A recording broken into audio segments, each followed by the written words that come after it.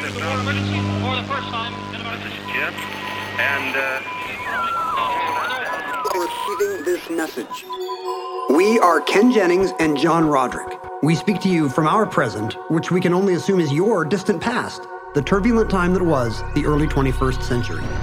Fearing the great cataclysm that will surely befall our civilization, we began this monumental reference of strange and obscure human knowledge. These recordings represent our attempt to compile and preserve wonders and esoterica that would otherwise be lost. So whether you're listening from an advanced civilization or have just reinvented the technology to decrypt our transmissions, this is our legacy to you. This is our time capsule. This is the Omnibus.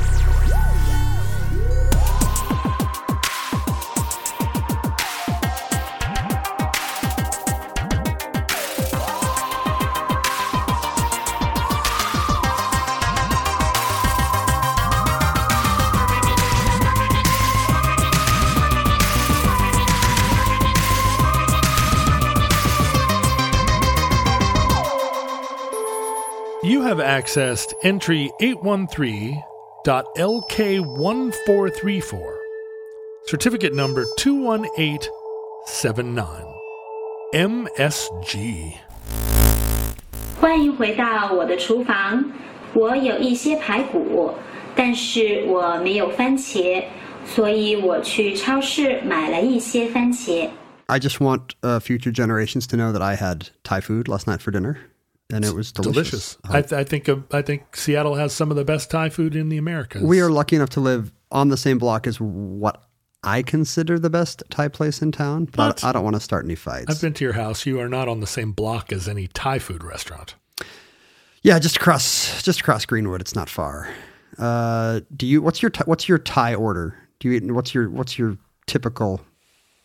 I am somebody who likes to order different things. So when I go to a restaurant, I don't always get the same thing. I like a little basil chicken. I tend to order pad thai for the table. I find that nobody doesn't like pad thai. That's a great idea. Yeah, I find that nobody. I mean, it's rare that you want to eat an entire plate of pad thai. Everybody wants some pad thai. So if you just get pad thai and assume everybody will have a little, it's like extra entree. I do that wherever I go. I go to IHOP and I'm like, can I get a pad thai for the table? IHOP's pad thai isn't that good. I like Penang beef because I'm a curry lover. I almost always get a Penang curry. Oh, you do? Or a Masman curry, which is the coconutty one. Yeah, that has potatoes in it. It does have potatoes. Oh, right. I don't eat forgot. Potatoes. I'm sorry I even brought it up. I mentioned a potato-adjacent curry and your face just clouded. It's also, if I don't feel like like getting a noodle for the table, I'll get some swimming rama for the table. But I've found that not everybody wants a swimming rama. It's a peanutty sauce, right? Peanut over a bed of spinach with the protein of your choice. And I think it's the bed of slightly blanched spinach, often kind of cooked by the hot peanut sauce, that not everybody wants. Most everybody wants a little pad thai. It's the genius of Thailand that pretty much everything tastes better with peanut butter on it. Like we'd been eating chicken skewers for years in this country, but did we ever put peanut butter on it? We did not. Have you gotten a satisfactory answer to the question, if you were confined to one nationality's food for the rest of your life, what you would choose? I feel like you and I talked about this once at a taco truck, and I said Mexican, and I think that's true, just for diversity and reeatability. I mean, but Thailand would be close. All national foods seem defined by their constraints, right? A Mexican food, you're talking about beans, corn, cheese, meat, spice, and then maybe a little garnish or salsa. Some are more constrained than others. I mean, if you go with Hungarian food, you're just eating dumplings for the rest of your life. And I could. Well, goulash, you have goulash. That's true. Japanese food, you have the two categories or three categories. You have the soups, you have the sushi, you have and then the weird shaved ice thing with bean curd under it. Right. Is that the third group? There's the third group, or no, there's the third group I would call the burned meat group. But then you do have that fourth group of super weird bean flavored dishes. Desserts that caught on there because they saw a picture of some other culture's dessert and took a stab at it. Made it out of red beans. But then Thai food has a very diverse menu. True. Vietnamese food also. Because they've got all the taste. You know, Thailand's really into like, you know, ideally it would have sweet and spicy and sour and, I mean, it's a party in your mouth. Right. Fresh vegetables are a major component. I had a good som tam last night, the green papaya salad. So good on a warm night on the patio. Larb. We got a larb too. We got a chicken. Do you get chicken or pork? I get chicken. That's chicken what we larb, got. Yeah. Do you know the story of Thai food catching on here?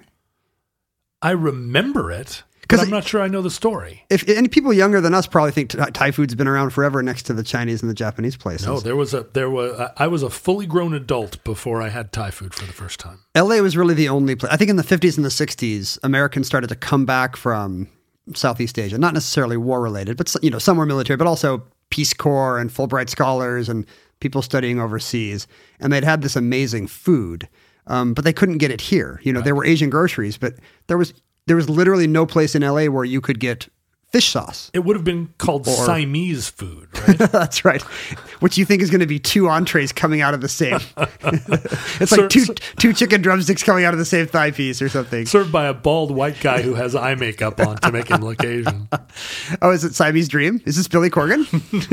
Is he the waiter? No, it's Yul Brynner. Oh, right. I was picturing Billy Corgan.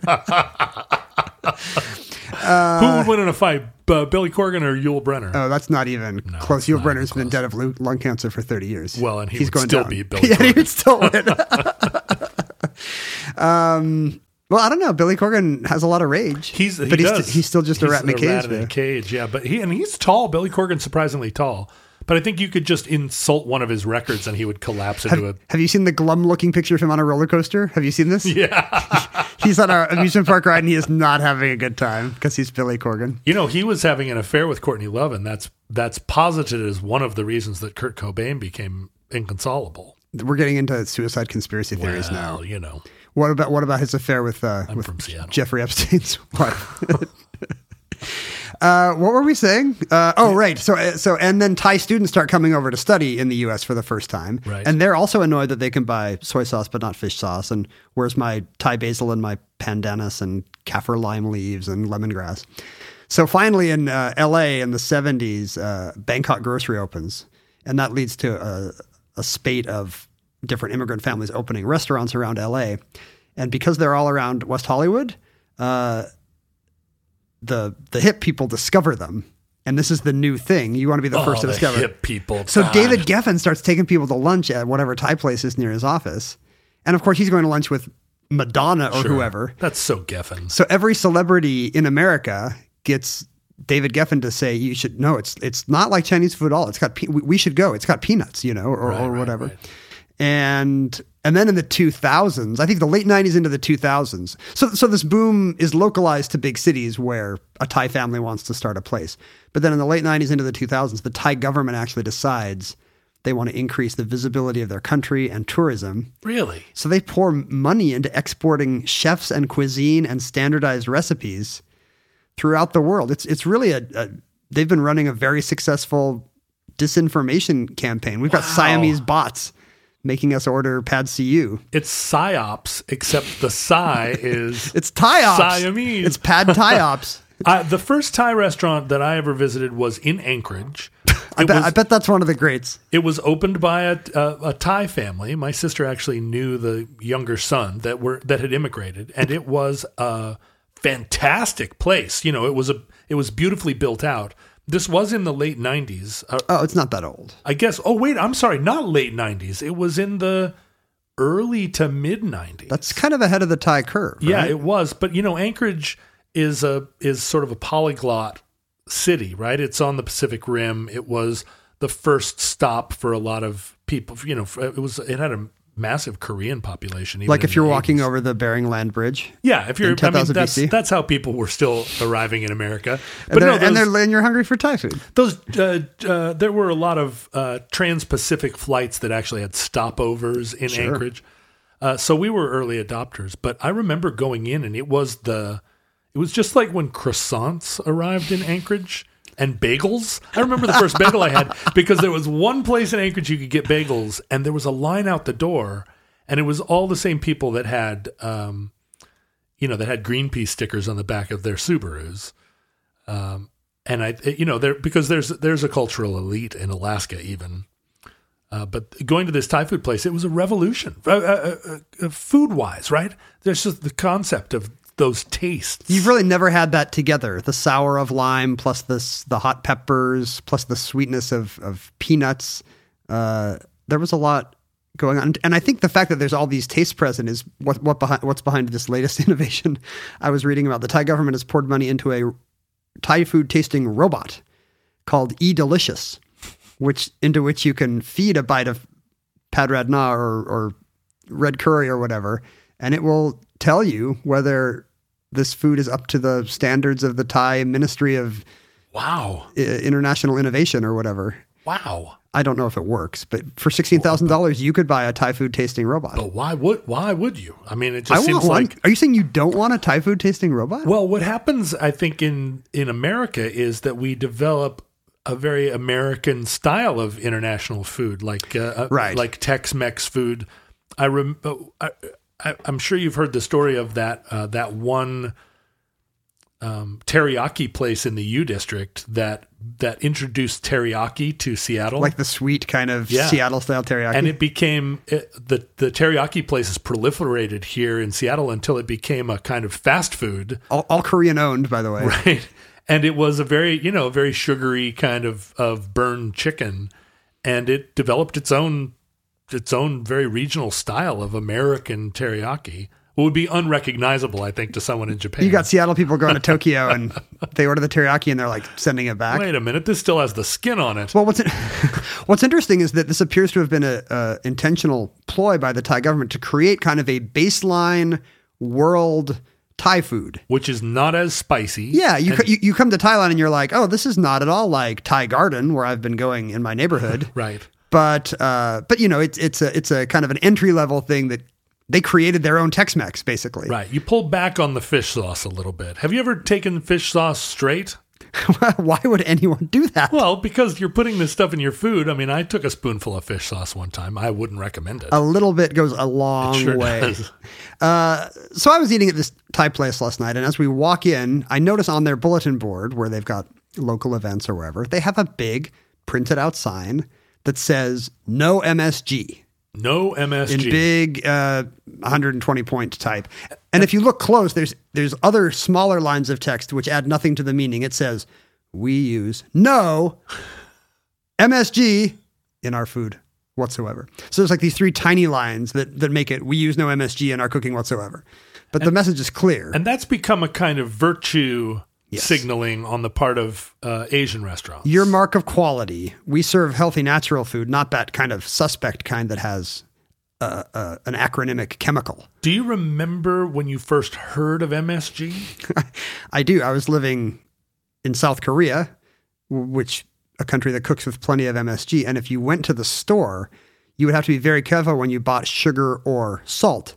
If you didn't read Hangul, if you didn't read the writing, because there would be bags the same size as sugar or salt that contained a white powder, but it was monosodium glutamate. They literally buy it by the C&H sugar bag size. That it's not a little Mrs. Dash thing. Like that's how much they cook with. Today, China produces like 1.5 million tons of MSG a year.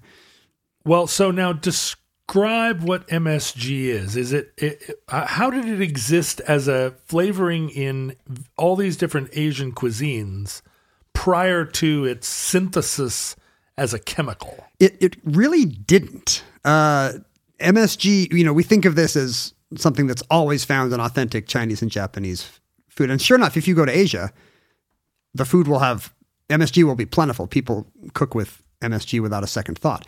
But it had never been isolated. The origin story goes back to 1907 when a Japanese food scientist named Kikune Ikeda notices that his dashi, the fish stock he's using to make soup, is much better when he adds kombu, which is like a kelp extract. Have you ever eaten kelp in your fish sauce eating excursions? Yeah. I was sea kayaking with the kids out by Anacortes yesterday, and the guy we were with was like, "Hey, grab some of that kelp. It's good."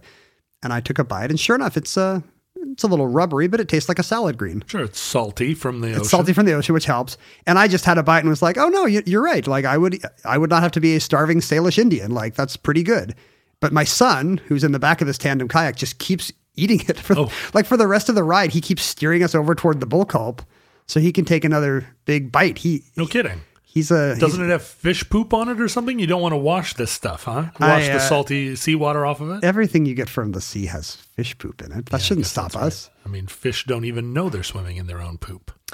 But for Asians had been eating seaweed for a long time. It's Japanese eating nori, for example, a dried seaweed. And he was the one to first notice that there was a very distinctive taste in seaweed. Is this an umami? Yes, he is the guy who coins the word for this new taste. Umami. It's a Japanese word meaning savoriness or deliciousness. Do you remember the first time you heard about this new taste? Isn't that crazy? Because this is in 1907. This guy discovers and names umami, a new kind of receptor on the tongue and a new kind of associated taste. And I feel like I didn't know about it till like the early 2000s. Like I'm almost a century late to the umami party. You as well? Or? I heard about it in the 90s, and it was during a period when it was being debated whether or not this was its own taste or whether it was just a combination of savory and other tastes. And it becomes like a Pluto thing where popular culture got very into, are we losing a planet? Is there a new ocean? Is there a fifth taste? Right. And I was, as I normally am, a skeptic. I said, wait a minute. Now, I've got 4 tastes and those are good enough for me. Yeah, I'm an old-fashioned guy. We've got sweet, we've got sour, we've got bitter, we've got salty. I'm a simple man. What is this other thing? This other thing doesn't even have an English name. Because sweetness, sourness, bitterness, saltiness, but do you have umaminess? We do. We just didn't have a name for it, so we couldn't refer to it. Right. But do you ever say this has umaminess, or is umami kind of like sheep? It becomes its own plural, its own qualifier. I think it's every part of speech. This has umami. If you annoy your kids by saying Pokemons, then I think you could say this has umaminess. I think that irritates me, Pokemons. Although I also love it. You do not say. You say Pokemons. I do say Pokemons. Yeah, I'm irritated on behalf of the children. And I think when you read the list of things that have this natural kind of savory taste that part of those buds on the tongue respond to, it's stuff like mushrooms, aged cheeses like Parmesan, cured meats. You can really kind of, I think once you kind of see the cluster of the taste, you're like, oh yeah, there is kind of a really rich flavor there, complex flavor there that I can't say is either. The thing I like about meat or mushrooms is not that it's sweet, salty, sour, or bitter. And that bugged me as a kid learning incorrectly there were 4 dotted lines on your tongue. Right. And I would be like, well, I like hamburgers. What are they? Yeah. And my mom would be like, well, it's a combination. Sweet and salty. And I think it's not really sweet. Apparently there is a fifth thing. Well, I have a geographic tongue, as we've discussed. Yeah. And it responds pretty wildly to different combinations of those original 4, and like it sticks out of your mouth and goes. It does kind of. The sides of it will swell up. Different parts of the tongue, the tip will become very sensitive, like painfully so. Oh, it's not always a good. It's not always good. The center ridges will also kind of swell obnoxiously. Which tastes will these be? Is it sour or like acidic? Will do it. Certain kinds of salt. I had, what did I have last night that was doing it? Oh, I had some French fries at Wild Waves, which did not taste like French fries at all. And they had some kind of seasoned salt that made my tongue just go bananas. I couldn't eat them. It was, well, I don't like potatoes anyway. Well, first of all. Well, I was just sucking the salt. First of all, don't eat food at Wild Waves. Well, you've made several life mistakes if you're ordering food at Wild Waves. Well, I even got the nachos with the pumped chili. When it comes to meat, quality makes a huge difference in texture and taste. And even though it might be better for you and the environment, a lot of the higher quality meat you find at the grocery store is just too expensive for most people's budget. Thankfully, there's ButcherBox. ButcherBox believes everyone deserves access to high-quality, humanely sourced meat at an affordable price. That's why each month, ButcherBox ships a curated selection of the finest cuts right to your home. Choose from 100% grass-fed and finished beef, free-range organic chicken, heritage pork, wild-caught Alaskan salmon, and sugar and nitrate-free bacon. No antibiotics, no added hormones, just meat the way meat should be. And right now, you can get 2 pounds of ground beef and 2 packs of bacon absolutely free, plus $20 off your first box when you visit butcherbox.com/iHeart or use the promo code iHeart at checkout. That's butcherbox.com/iHeart or use the promo code iHeart at checkout. So our friend Kikune Ikeda, in addition to discovering there's a new kind of taste and that the glutamic acid in seaweed provides it, he manages to isolate that acid. It's an amino acid. Our bodies can produce it.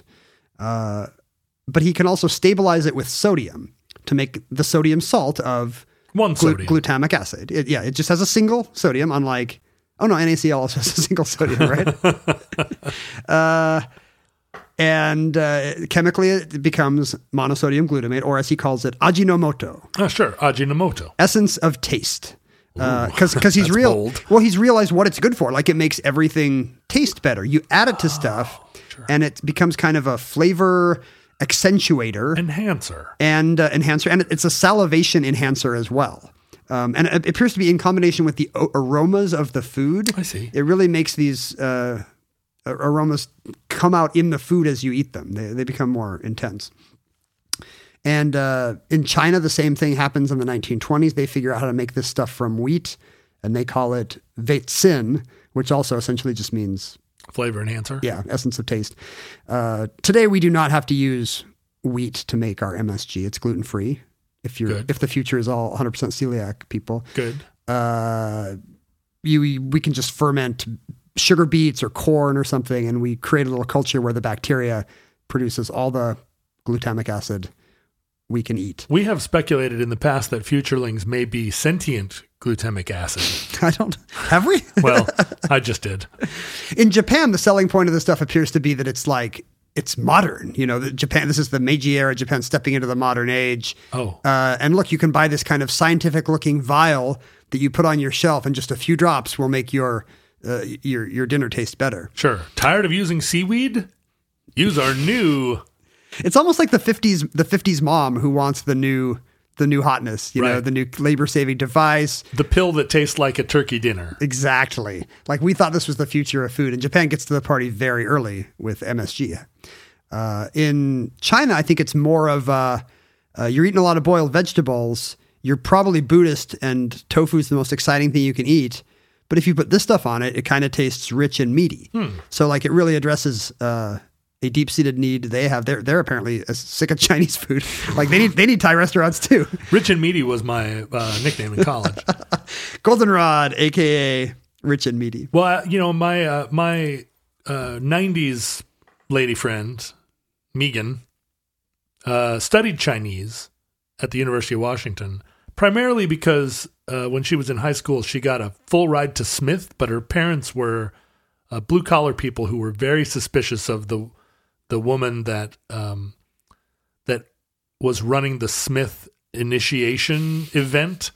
So Megan had gotten into Smith. At the initiation, they pulled the cord? They went to plug? the initiation. The woman that was running it was very Smith, right? She had a string of pearls and talked in a... She talked like the mayor's wife in The Music Man? Yeah, she was elegant and smart, and was like, Megan, welcome to your new life. Far, far away from your parents who are from the seedy part of Tacoma. We will make you a lesbian in 15 minutes. And her parents said, absolutely not. And they wouldn't let her go. Wow. Even though she had a scholarship. And so Megan, as a result, got her revenge on her parents by studying Chinese. a language she had no real interest in. She had no intention to use it. She did it as a bit? She did it as a bit. She was like, I'm going to study the hardest thing, and then I'm not going to employ that knowledge at all. But she went to China during that period and said that although she was a vegetarian, she would show up at events where people were hosting her specifically, and they would have all these meat dishes because they'd pulled out all the stops for their foreign visitor. And she said, no, I just want to eat what you eat. And they were like, that's just boiled vegetables on rice, but we got all this pork for you. And she's like, no, I just want boiled vegetables on rice. And they were like, no, that's too humble. You're an honored American guest. Parenthetically, my parents both have Chinese degrees from UW. No. Yes. Although before Megan's time. And do they? That was like their major. Speak Chinese still, or no? Do they utilize that? Not that great. When people say, how are you going to raise your child? What foreign language are you going to, bathe them in as they're growing up? Today, it's the future. It's always suggested Mandarin. Like Chinese will be or Mandarin will be the way to pave their future path. But I don't really know anyone who's raising their kids to speak Mandarin who aren't like from China. I think Seattle's been slow to make that one of the bilingual options in the schools. I think there now are bilingual Mandarin schools and people are doing it. But my son's option was Spanish, French, or Japanese. It was their idea of the future had been frozen in 1986. What did he choose?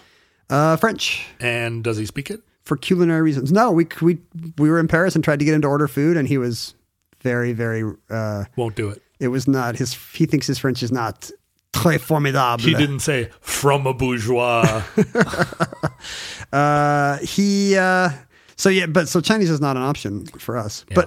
But there was it's funny to think of a time when Chinese food was very suspect. My wife says she had never tried Chinese food until she moved to Hong Kong in the late 90s, because in her dad's family, their grandpa was always against Chinese cuisine, or in fact, all the slick foods. Oh, what? He said, slick foods. In our house, we don't eat these slick foods. He wants gritty food. I think he's picturing kind of the glistening, sauces, the glistening sweet and sour sauce with the vegetables over the. I mean, it's where the joke came from about how you're hungry again half an hour later. The hacky joke about how, because Chinese food was pretty much the first time that mid-century Americans would go to a restaurant and just eat a ton of rice and vegetables, right, where there was not a big slab of meat. So it did not accord with their idea of what was a substantial meal. My dad grew up in Seattle in the 30s, and he had a lot of Japanese friends because in his retelling, they were the best basketball players in Seattle. Right, you told me that. And so he was a very early adopter of Asian food. He loved Japanese food and Chinese food, although he didn't eat fish. So growing up, I was exposed to a lot of that red and yellow glistening Chinese food, which felt extremely sophisticated in the 80s. Like I was just the trappings of the restaurant, the different music. There might be koi. Yeah. Even though the waitresses in the Chinese restaurants were often older white ladies, in cheongsam dresses, it was split up to here. It was still crazy. And in fact, my sister went across the country in the 80s, and a couple of times was in a situation kind of dining out in Ohio at a Chinese restaurant with local Ohioans. And she employed chopsticks to the amazement of everyone in the restaurant. They're taking pictures. Like, here's this white girl that can use chopsticks. Like, it really, the jukebox stopped. And this was as late as 1989. So it's interesting to think we absolutely remember this huge influx of new foods, new tastes, all of this became available kind of all at once. And then this umami, this whole new concept of like a fifth taste sense. Yeah, the MSG started to be sold commercially in the U.S. in the 50s, and it was a popular additive to the new Chinese and Japanese restaurants. But not used as a seasoning in, you didn't sprinkle it on your steak. No, I don't think so. Why did this not end up just in a salt shaker as a third kind of condiment? Well, one reason is because we started to become suspicious of it very quickly. I mean, Chinese food, long before these other Asian cuisines we've talked about, kind of the glistening of novelty and prestige went off Chinese food, and it became just kind of common takeout. It's what students eat. It's working class food. It's what Jews eat on Christmas. It's what Jewish people eat on Christmas, right? And so there was very little prestige associated with the cuisine anymore. And in 1968, what kickstarts because you and I think of MSG as kind of a artificial thing to be avoided, right? Like we came up in that era. Right. Well, and also, and I'm sure you're going to get to this. It's not an amazing new umami to us. It's what-oh. It's something you don't want, but also because it has associations with people having allergic reactions or bad reactions to it. Yes. The ground zero for that is 1968. A Chinese-American doctor named Robert Homan Kwok writes into a medical journal, kind of a lighthearted letter to the editor kind of thing saying, I'm a Chinese-American doctor, love Chinese restaurants, but I've noticed this thing where when I eat too much Chinese food, I get some numbness, I get heart palpitations, I feel weak. He describes this kind of weird cluster of very amorphous symptoms. And he says, I've jokingly started calling this Chinese restaurant syndrome, just wondering if there's any theories out there as to what in the Chinese food is doing this. Is there because they cook with wine? Is it too much salt? He doesn't know what it is. So he never says MSG, but readers come back and start to say, well, they use this chemical largely unknown in the West called monosodium glutamate. Sounds terrible. It sounds like lysergic acid. So this doctor has never, and this is a time when it does sound especially terrible because we've become aware that things with long names might be killing us. Right. This is Silent Spring leading to the banning of DDT. I think the FDA has recently banned cyclamates, a sweetener that we thought was going to give us delicious diet drinks, but maybe causes cancer in lab rats. Thalidomide being I don't know. I can't remember the time frame on thalidomide, but it's also same 70s, period. Right? Early or 60s and early 70s. Yeah, maybe you're right. It's mid 60s, right? So people are very suspicious. Wait, there's this thing with an 8-syllable name. Oh, I got it right. I had to count. Good job. There's this thing with an 8-syllable name, and they're just putting it in my Chinese food and not telling me. Right around then, a scientist named John Olney does a report where he injects lab mice with just a mega dose of MSG. Good Lord. Like a horse-sized dose. How do you even put MSG. A horse-sized dose of MSG inside of a mouse-sized corporeal form? The dose is not the size of a horse. That's a common misconception. I see. This is like a 100-year flood. Right. It's not actually 100 years between floods. It's the amount of MSG a horse would want in his Mushu oats to make them taste good. I see. What a horse needs. Right. It's a mega dose. It's too big for, and sure enough, within weeks, there are brain irregularities in these mice. There's lesions and tumors and stuff. And, people are not dumb. He says he knows, well, I gave these mice a ton of MSG, but hey, maybe this is the tip of the iceberg. And he publishes in Science saying MSG messes up your brain if you have too much of it. Well, if he injected that same amount of water, right, there wouldn't be lesions on the brain. So something's going on. Yeah, maybe MSG is the thing that keeps you alive the longest if you inject that many cc's right into the brain. But it starts to enter popular culture this way, that there's this thing called Chinese restaurant syndrome, which gives you this weird set of sometimes serious illnesses. Right. And it's all clearly because of MSG. So 60 Minutes does a piece, and the FDA starts to review MSG. And there's been no data for this beyond this one study, but without any actual science being done, the public has become convinced that their neighborhood Chinese restaurant is poisoning them. Yes, poisoning them with some untoward chemical. Well, and this also, this resonates with our centuries-long tradition of being extremely suspicious of the Chinese. Sure. When my grandpa or my wife's grandpa said he didn't want slick foods, and Megan's, there's a Daddy Longlegs right by your head. There sure is. Are you concerned? No, he's on his own path. It's our first arthropod listener, but hopefully not the last. That is a giant Daddy Longlegs, though. I mean, he's really. I don't mean to gender him. It could be any. All any Daddy number. Longlegs are male, and all ladybugs are female. Could be any number of genders of Daddy Longlegs, because you can be a daddy even if you're don't identify as male. Right, and you can be a Daddy Longlegs who doesn't identify as a daddy. Like that could be That could be a twink daddy long legs. We have no way of knowing. Sure, it could be a mama long legs. So one reason why my wife's grandpa was suspicious of slick foods, and maybe why Megan thought studying Chinese would be a fun prank, is because it's the quintessential foreign culture. Right. The unknowable, exotic, inscrutable East that we use as a signifier also for a yellow menace, Right. Fu Manchu and his kind of scheming adversaries who have always opposed the West.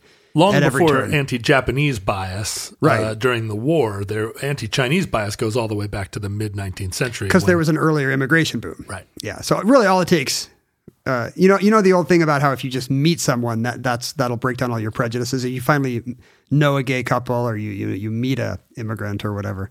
But there's also this opposite effect where the culture is first exposed to a culture, and that's what makes them really racist about it. We'd be racist against the Japanese and the Thais too. We just don't know them yet. But we've got these guys over here living out by the camp, and I don't know. So yeah, like it clearly comes, and Cold War era racism too, Cold War era paranoia as well. Sure, this was during the era of Mao and his Great Leap Forward.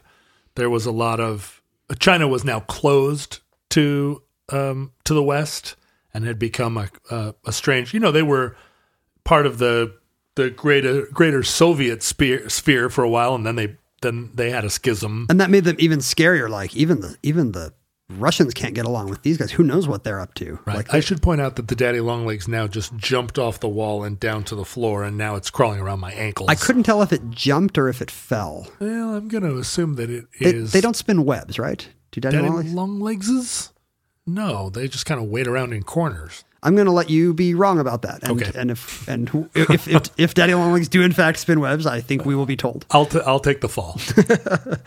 And so this was the state of affairs in your childhood and mine, that restaurants had to start putting up no MSG signs just to convince nice middle-class white people that this was the good kind of Chinese Well, food. not during my childhood. I think this is the very small, let's say almost insignificant age gap between the two of us. This all happened when I was a teenager. Right. Maybe it's kind of a health food, Yeah. the healthy California cuisine of the 80s. That's right. It was Natural ingredients and not chemical ones. It was sort of the popularization of the brown rice set made all of that. It was not just the MSG, because we also had discovered that red dye number 4 and a lot of the food colorings were also poisonous, or at least had deleterious effects. And a series of artificial sweeteners had the same kinds of problems that plagued cyclamates, even though I think that was kind of overblown. I think if you go to the EU today, you can still get your soda flavored with saccharin or cyclamates or whatever you want, because they never believed these cancer scares. Right. Although they do believe that genetically modified vegetables will cause you to become a golem. Right. Yeah. You have to eat lettuce with wormholes in it, but you can have a Coke Zero with it. But around the 1990s, people started to actually do science on what was coming to be called MSC, which was the M stands for MSG, confusingly. MSG system complex. And really what that means is we can't call it Chinese restaurant syndrome in an academic paper. That's weirdly racist, yeah. Right. But people are saying, there's a widespread belief that MSG is causing hundreds of different health problems. Well, now let me interject, may I? And Please. ask you personally. This has become a question among those of us who are science adjacent, as a way of kind of fettering out whether you truly believe in science or whether you're just using science to camouflage your animism. I'm just on the bandwagon. Science is not going to catch on, but until it goes away, I'm going to pretend to be a fan. This is an example of a kind of entry level "Are you an anti-vaxxer?" test, which is, do you feel the effects of MSG? I absolutely do not. And in fact, Mindy was just listening to a food podcast she likes where the chef guy who is talking is so convinced that there's nothing to this purported MSG sensitivity that when someone tells him they have it, he will intentionally make sure he cooks with it, unbeknownst to them, just to show them that they were fine. Because I do feel the effects of MSG. And I cannot be dislodged from this. I cannot be convinced that I don't, because there are all kinds of, I've had all sorts of instances where there was a blind taste test. It occurs across the whole spectrum of foods. If I feel certain that if there's MSG in my food, I have a... What are the symptoms? Because the thing is, I forget about MSG and because I eat What's Asian food all the time. It's also in everything. Yeah. Like even stuff in your pantry that does not say MSG. If it says hydrolyzed soy protein or yeast enzymes or even natural flavoring, like that could be MSG containing. I look for it all the time in ingredients lists, and I'm not like crazy about it, but I feel like there's a dosage of it. I mean, it's used throughout food, and I'm obviously I don't walk around in this state bubble. all the time. You're not in a bubble like the Bubble Boy. But if I go to a restaurant where what happens is I walk out and I feel a kind of sickliness, a dizziness, a kind of there's a taste in my mouth, but also I feel physical symptoms that are the same each time that often take me unawares. Like I walk out of a restaurant and I'm like, what is wrong? And then I think, MSG. So it's the symptom that comes before the recognition. I don't think to myself, well, I'm taking a risk here going into this restaurant. Like I eat Asian food 3 times a week, but I am convinced, just as I am convinced that the moon looks bigger through the atmosphere and you cannot dissuade me from it. I do have this physical reaction. I can't account for it any other way. And it's not just Szechuan peppers or some other thing. It happens often enough. Have you always wanted to learn to play an instrument? Maybe you've even tried at some point, but gave up because you felt lessons were too expensive or that you just didn't have the time. Thankfully, there's Musician. Musician is the fun, easy, and affordable way to learn guitar, piano, bass, ukulele, and even singing. Just download the app to your desktop, tablet, or phone and start playing. Musician gives you 24/7 access to a vast catalog of video lessons from professionally trained educators, as well as thousands of exercises and songs across dozens of music genres, all tailored to your goals. And with Musician's award-winning technology that listens to you play, you'll get real-time feedback on timing and accuracy so you can actually see yourself improving as you learn. Start your extended 14-day free trial of Musician's Premium Plus package at musician.com/start. That's unlimited access to thousands of lessons, exercises, and songs on as many instruments as you want for 2 whole weeks. Just go to musician.com/start. That's YOUSICIAN.com/start. I have an uncle who had, terrible health problems for years, mostly migraines, and managed to kick his migraines finally decades later by going off MSG. And he became convinced that that was the thing. Although he was later diagnosed with a brain tumor. Right. And it turned out... It was from MSG. Because he had injected a horse amount. The migraines had apparently been tied to that. Although you could, maybe the MSG aggravated it or whatever. But this does feel like an instance where science often makes sweeping claims about its ability to tell things, and then later on it is revealed that... very often people also have a sweeping ability to claim that they sense things that it turns out once... So here's what happens. In many, many double-blind tests, if you give somebody Chinese food and ask them to report, they will report the symptoms. But if you actually do the test right, if you give one person a placebo pill, and one person an MSG pill, nobody has been able to find these sensitivities that are so often reported anecdotally. There's not a single study to validate you here. And that must be a lonely war you are leading. Well, I can only imagine that taking it in the form of a pill rather than through your tongue receptors is, if there's no kind of very soft and mushy pork, it doesn't activate. Right, but it could be. I think it could be a small group of people. It is. I think an instance, and you know that I am very, very pro-science. You are wearing a white lab coat right now. That's right. And when we first met, the first thing you did was put me in a white lab coat. That's how science I am. But science does make claims that this is the thing about it, right? It is you try to test your hypothesis, and if you cannot prove it, you know that you can very definitely not prove things, but it's very difficult to Yes. To prove a thing. There's with the nobody science. out there for which this exists. I mean, if all these tests had only 100 people total, Right. then maybe they just didn't find the person with your particular sensitivity. And we see that all the time, where it turns out, that all the journals will suddenly claim that, that exposure to a certain kind of cathode ray makes you not able to do algebra anymore, and then it ends up being that the study used 100 people that all happened to live in Minneapolis. So anyway, by way of saying it, I believe it is possible that these studies have not conclusively proved MSG doesn't affect people.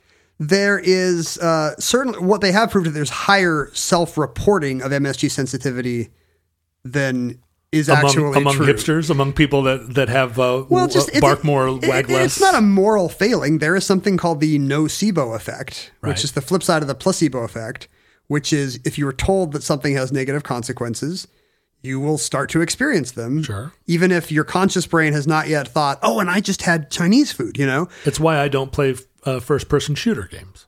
You're afraid you're actually going to get shot? A bullet will come out of the monitor? No, I'm afraid that it will turn me into a mall shooter. I see. Yeah. Well, it's working so far. I haven't shot up a mall yet, Yeah, as far as anyone knows. How many times have you played Call of Duty today, and how many malls have you shot at? There are very few. You notice this? There are very few mall shooters who get away with it. The funny thing is, there's no MSG signs continue to be posted. Yeah. And insofar as there is a nocebo effect in the public mind, like this stuff is furthering the stigma. Sure, it reinforces it. And kind of the, whatever the quasi-racist underpinnings of it were. I know, am I saying you're a huge racist because your ears ring when you come out of Mama Chang's? But it's self-perpetuating now. It is Asian restaurants, Asians who are they have to protest, this. and they have to protest too much. No, we swear MSG's fine, but we don't use it. But it's probably, we don't. But it's probably fine. We don't use it. We do put a lot of seaweed in our food, to activate your umami. Because if you're not in a kayak, where are you going to get it from? Well, so no. Here's a question: can you have umami, this amazing fifth taste, without MSG? I think what's delivering the umami is the glutamic acid. Right. So even if it's not the specific sodium salt, but guess what? Like the only two ingredients in monosodium glutamate are salt and glutamic acid. Guess what every cell in your body has and needs because you are a form of animal life? Salt and glutamic acid. Right. So it's very hard to point to it's very hard to say. I mean, today the FDA will say MSG we think is safe. Who knows? Maybe there's some amount in which it's not. But the idea that these two very basic building blocks of every life cycle in your body are somehow causing you to have your left arm go numb and your head shake and your fingers twitch and your feet itch. Well, but that's Seems true. unlikely, That's John. true of salt and lithium. I mean, there are a lot of things that are just simple salts that have tremendous effects on the mind and body. I mean, the bipolar medicine that I take that's kind of transformed my life is just described as a sort of salt that exists already in your body. You just needed a little bit of a booster. Have you thought of just instead of putting MSG in your walk or whatever, just putting in your lithium? Putting a little Lamictal in there? Yeah, just cook with that. I haven't yet snorted Lamictal and I haven't yet snorted MSG. I think that will be the ultimate test. Scientists should put 100 people in a double blind. One group snorts just normal salt. One group snorts MSG and see who gets high. If you're putting your bipolar stuff in the pad thai, I would say don't order one for the table. And that concludes MSG. Entry 813.LK1434, certificate number 21879 in the omnibus. Futurelings, in the unlikely event that social media still exists in your era, please be sure to comment on Facebook or Reddit or Twitter about your own personal experiences of MSG and whether or not you're Team Ken or Team John in the MSG wars. It's probably too late to be the first person to correct John about Daddy Longlegs, but he loves it when hundreds of people pile on. So. You know, it was you who said Daddy Longlegs don't have webs. You're just throwing me to the wolves here. I still don't know. I have not looked it up, and I'm perfectly happy to not know. I like the mystery. All I did was go, Who are the spiders that leave those weird long webs that become cobwebs in the corners of the ceiling? Like those kind of dense things that make the weird cone thing? Like, what the heck is a cobweb in the first place? A cob is just an old name for a spider, I think. Oh. So it's just a way of saying spiderweb. Yeah, but a spider... Like call Spider-Man Cobman. A Spider-Man. Ooh, Cobman was another nickname for me in college. a spider web, though, and a cobweb, I think, start out as different webs. But there are spiders that trail along the seam between the wall and the ceiling in my homes and leave long, maybe conical webs. It's just not one of those beautiful radial ones that's clearly for catching flies. It's not a Charlotte's web. There's a ton of different web shapes. Yeah. Just because Charlotte gets all the media because she can write some pig, right, doesn't mean... I mean, I think there's... Sure, there are webs that you shoot out of your wrists that allow you to swing from building to building, even though, come on. Organic or mechanical? Please go to @Omnibus Project to see some sort of robotic reposting of our episodes. Go to @Ken Jennings if you want hilarious robotically jokes. told jokes. And go to @John Roderick if you want just the sort of weird esoterica that I come up with in the middle of the night. You can go to Instagram and see the exotic and specially curated, over-filtered portrayal of my fake life, where I have big doe eyes and only eat in super fantastic restaurants, go to exotic locations and wear very tight bikini bottoms. Ken doesn't have an Instagram, as far as you know. I don't have the time to wander Seattle looking for odd signs and crooked bits of public infrastructure. Yeah, you're shy too, like you do. Also, you can email us and with all your comments and angry quotes, photos of Daddy Longlegs spinnerets at the omnibusproject@gmail.com. You can go to the Futurelings Facebook if you want to argue about whether or not I got 100-year floods right or wrong based on your... Please tell us what a horse dose of a chemical is. Yeah. I'm annoyed that we don't know. Explain the Richter scale to me again and how it's exponential. It's exponential, John. That is the Futurelings on Facebook. You can go to the Reddits if that's your thing. You can go on 4chan and post about us all day, but that will evaporate into time. Also on Snapchat, you can go talk about the Omnibus Project. And we will never know. Make an Instagram story about us. See if we care. Send us cool things, like a little mint tin full of the webs of Daddy Longlegses. At P.O. Box 55744, Shoreline, Washington 98155.